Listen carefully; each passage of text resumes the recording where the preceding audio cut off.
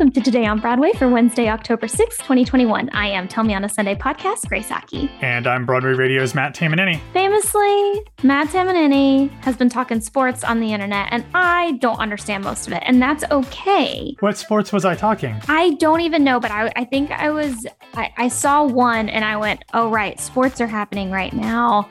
It's only a month until Matt is here, and then we're seeing shows, and then I'll be able to, come back to knowing this person. I talk a lot of sports. I talk a lot of sports in the fall because I'm also the editor of a sports website. So lots of sports talking, lots of sports writing, lots of sports editing. Oh, that's right. You got mixed up in the Ohio State-Penn State conversation I had with James. That's what it must have been. I was so lost. Yeah, I was sorry. yeah, I agree with both of you, and I don't know what either said. Yeah, you know football. We've talked football before. I know. Well, you know why I even followed Ohio State was because of their marching band. Of course, the best damn band in the land. Best damn band in the land, right? Yes. So.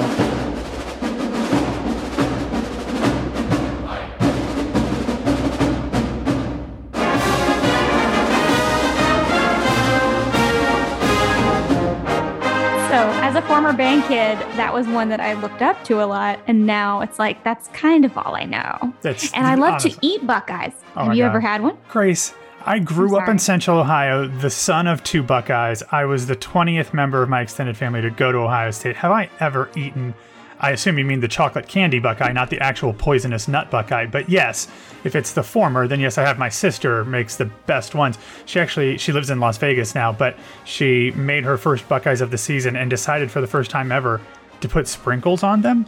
I was a little mad that I couldn't find a flight out to Las Vegas quick enough to consume any of those. But yes, of course. But also in the fall, in addition to football, there are some things that I have to tell people about that I don't believe you know about yet, Grace.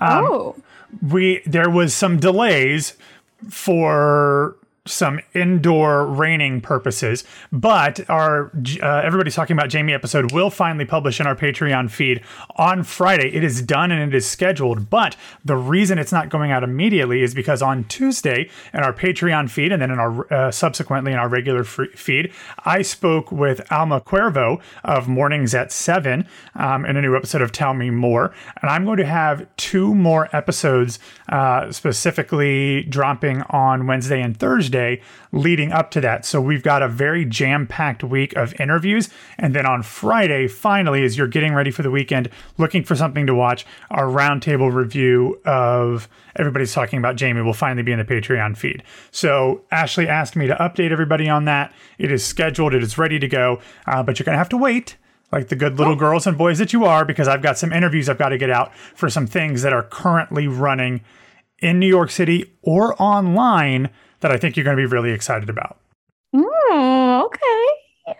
Wink, wink, nod, nod. And speaking of sports, do you know what they use in sports, Matt? Playbooks. Here we go. Did you like that segue? I'm horrible. I need to quit. Trust me, after doing 3.5 to 4 years of this show with James and his horrible dad joke segues, that was quite possibly the best one of all time. Thank you so much. Take that, James. I'll see you Friday. All right. So Silver Linings Playbook is headed to Broadway. Apparently, James Stern, producer for The Producers and Hairspray of fame, famously movies, then shows, then movies again. This could have the same life. He has acquired the rights to develop this, which also, by the way, this was in Hollywood Reporter. TLDR, guys, this just means it's already been developed. There's already a team. So I've seen a lot of tweets that are who should do this? And I'm like, there are already contracts. Are you spilling tea? Is this No. I don't know anything, but I also know everything. And here's the thing.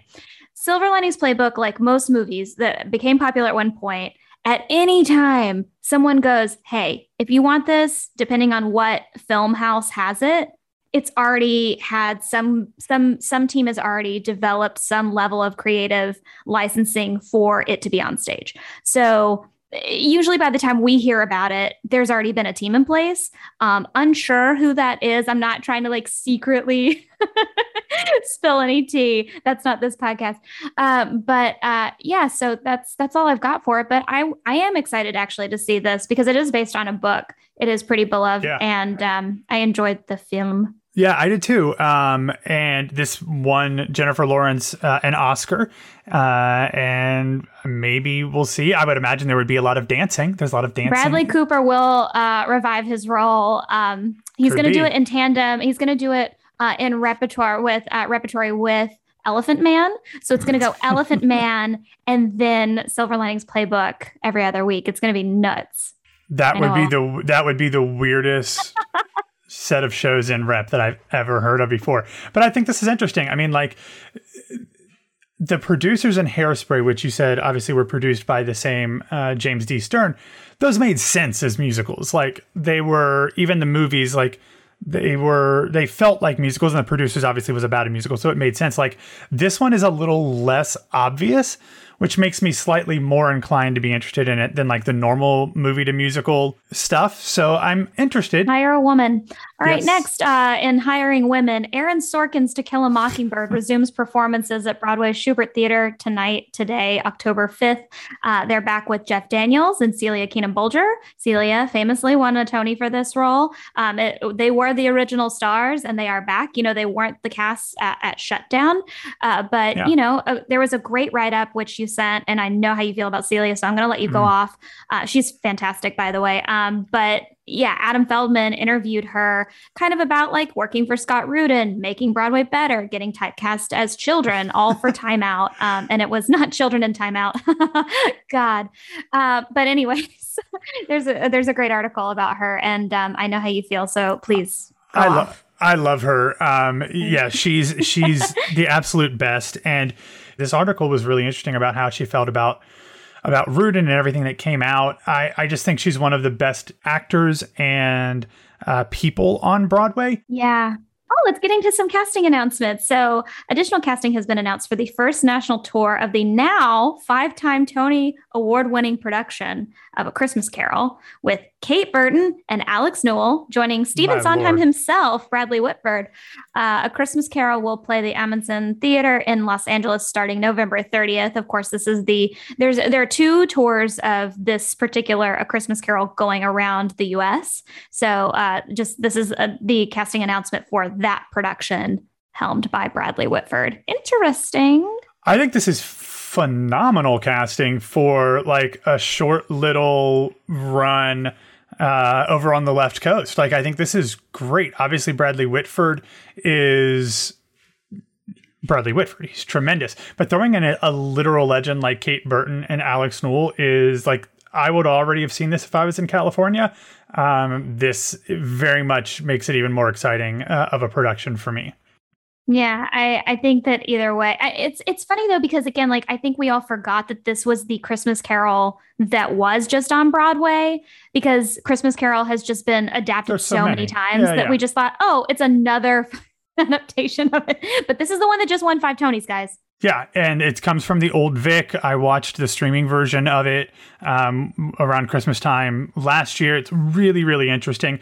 And I believe, so don't quote me on this, but I believe Alex Newell is playing the Mrs. same... Fezziwig. Oh, is he really? Mm-hmm. Okay, is that the LaShawne's role? I think that's the LaShawne's role from Broadway. So I'm very excited about this, and I'm looking forward to hearing what people think about it when they see it in California. All right, so the national tour of Mean Girls will relaunch in Tempe, Arizona on November 2nd with Danielle Wade, Megan Masako Haley, Jonalyn Saxer, Mary Kate Morrissey, Eric Huffman, Adante Carter, Kabir Berry, and Lawrence E. Street. I know that, some casting changed for the show. Some people left, some people, but for the most part, this is most of the cast that was doing the tour during before shutdown. So yeah, go catch it if you're able to, considering first of all, it was just Mean Girls Day, October 3rd, the other day, number one. And number two, I forgot that it closed on Broadway. I was at Broadway Flea, and then I saw all this Mean Girls stuff, and I was like, God, they got a lot of oh, right. Yeah, they don't exist anymore. Fully forgot. Yeah. Another casting news, more casting for George C. Wolfe's Rustin on Netflix includes the Queen herself, Audra McDonald, Coleman Domingo, Chris Rock, and Glenn Turman.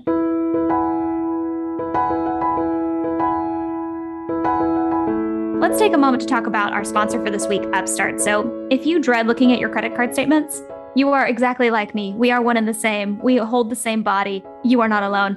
Debt can feel crippling. I am currently crippled by debt, but Upstart can help you on your path to financial freedom. Yeah, Upstart is this fast and easy way to pay off your debt with one personal loan. And what's great about it is that you can do it all online. You don't have to have that awkward interfacing with other human beings when you're talking about having to have them give you money. Whether it's paying off credit card debts, consolidating high interest debt, or funding some sort of personal expense, over 1 million people, that's million, have used Upstart to get one fixed monthly payment rather than looking at your credit score alone. They look at current employment, they look at your income, they look at a bunch of other things to find a smarter rate for your loan. You can check your rate without impacting your credit score in just minutes for loans between $1,000 and $50,000, and you can receive your funds as fast as one business day after accepting your loan. Find out how Upstart can lower your monthly payments today when you go to upstart.com/Broadway. That's upstart.com/Broadway. Don't forget to use our URL to let them know that we sent you. Loan amounts will be determined based on your credit, income, and certain other information provided in your loan application. Upstart.com/Broadway.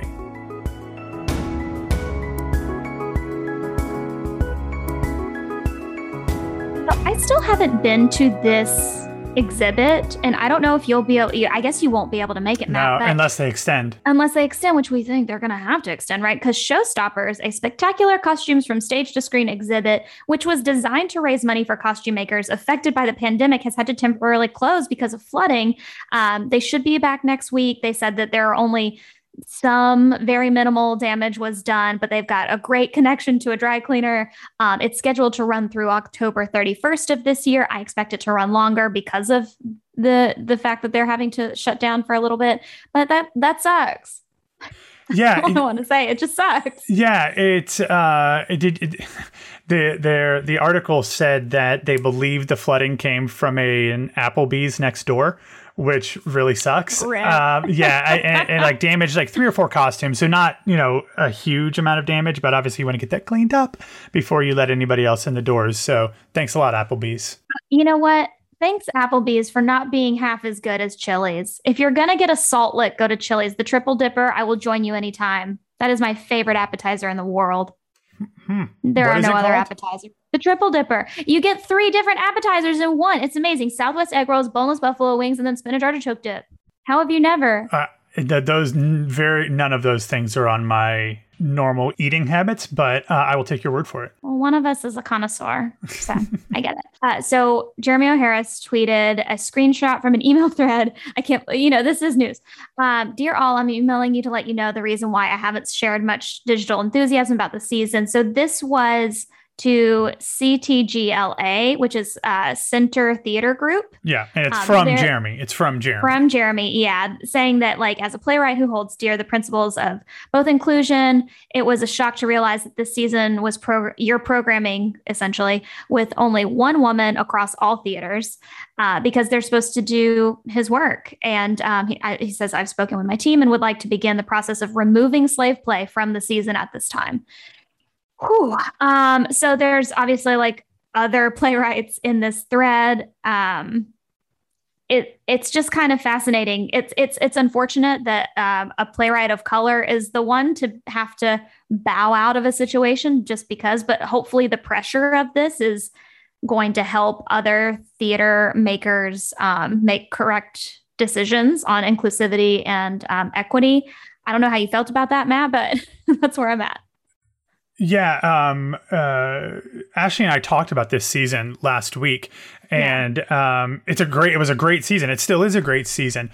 To be quite frank, neither Ashley or I noticed that there was only one woman, and that probably is a shame on us, but also it goes to show that that's just how things operate. It didn't even register because of course, there's a bunch of really great names in there, but we didn't even clock that there was only one woman, and I'm glad that Jeremy did. But you're right. It does seem to fall on, whether it's a man or a woman, often the people of color in there to stand up for something like this. And I'm sure that there were a number of other playwrights in there that male playwrights were like, oh, I'm going to have to say, do something, aren't I? I'm sorry that it changes the season for folks who were excited about that season. But at some point, there just has to be a change. And I will note that the season did include a ton of, racial and ethnic diversity in terms of the playwrights, but there are so many different lenses that companies need to be looking through now. Just doing one and checking one thing off the to-do list is not good enough anymore. With so much attention to all of these things and so many people pointing out the wrongs of the entire history of the American theater, they need to do better. And we haven't done enough to call that out. And I'm glad that Jeremy did. Yeah, I know that it's not Broadway, right? But the truth is that like, I've just now in life experiences too, I go, oh, this is the path for people to get their work highly produced across state lines, across hopefully to Broadway, but that's not the barometer to anybody's success, right? Like it's just if it's a constant, if it's all the time where that's just like, okay, well, we had one woman and then look at the diversity of all these men, you know what I mean? It's just kind of like, okay, but now, it's going to be another 2 years until maybe 2 women can get on. It's just like, I'm tired. I'm just tired. And then finally in a recommended, I guess, video, Playbill got to interview Caroline and Austin of the North American tour of Frozen. I know you know how I feel about that tour, but this video was actually really beautiful and insightful as an interview. Like it's like a 10-minute, insight on how they were feeling during the pandemic, what it was like when it shut down. This isn't the type of interview that I get to see often from artists and creatives that have been, coming back to work, especially for Disney. Like it's all been like, we're back, baby. And then I'm like, cool. But I mean, seeing these two they're a real life married couple and they play Hans and Elsa in the tour. They talk about like working together and also like getting back into the room. So if you want more of that kind of content, I know that Matt, you were getting very misty eyed at every single video of people coming back to rehearsal. Me? No, there's some more of that. Never. There's more of that. She does cry, and then I cried a little. Yeah. So cry again. I've never cried in my life. You cry every day. It's probably accurate. So anyways, it's a really sweet video. They released it today, and I just recommend that you watch it. It's really sweet. Thanks for listening to Today on Broadway. Follow us on Facebook, Twitter, and Instagram at Broadway Radio. And don't forget about our Patreon. That's patreon.com/Broadway Radio. You can find me, unfortunately, on every single social media platform at It's Grace Aki. Matt, where can people find you? You can find me on Twitter and Instagram, and that's it, at BWWMatt. Thank you guys so much. We will see you tomorrow.